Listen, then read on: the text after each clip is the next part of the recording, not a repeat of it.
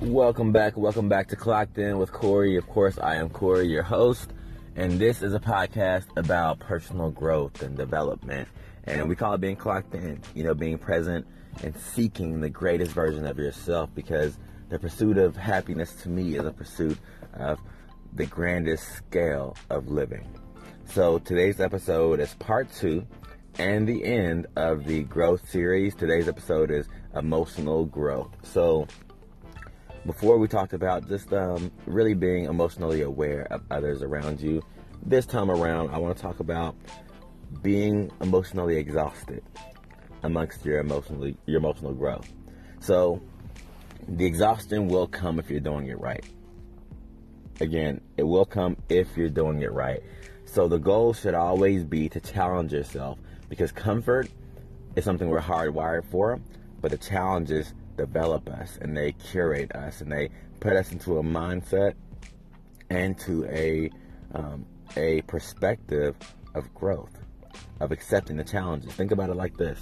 Very often in your youth, whenever you start a new discipline, karate, some sort of sports, basketball, football, there's the first time that you have to run that distance. You have to run that mile or those miles, or you have to do those push-ups. You have to go through that pain and that endurance.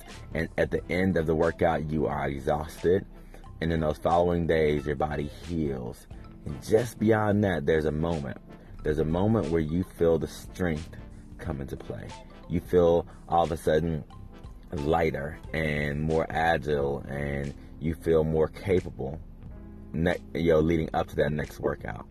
And I think people miss that point. It's hard to get there if you run from the pain all the time, constantly.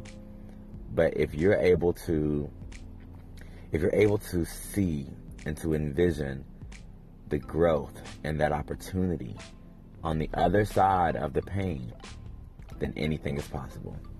I'm going to leave it like that. Keep it really simple today. It's Monday. I want y'all to enjoy your week.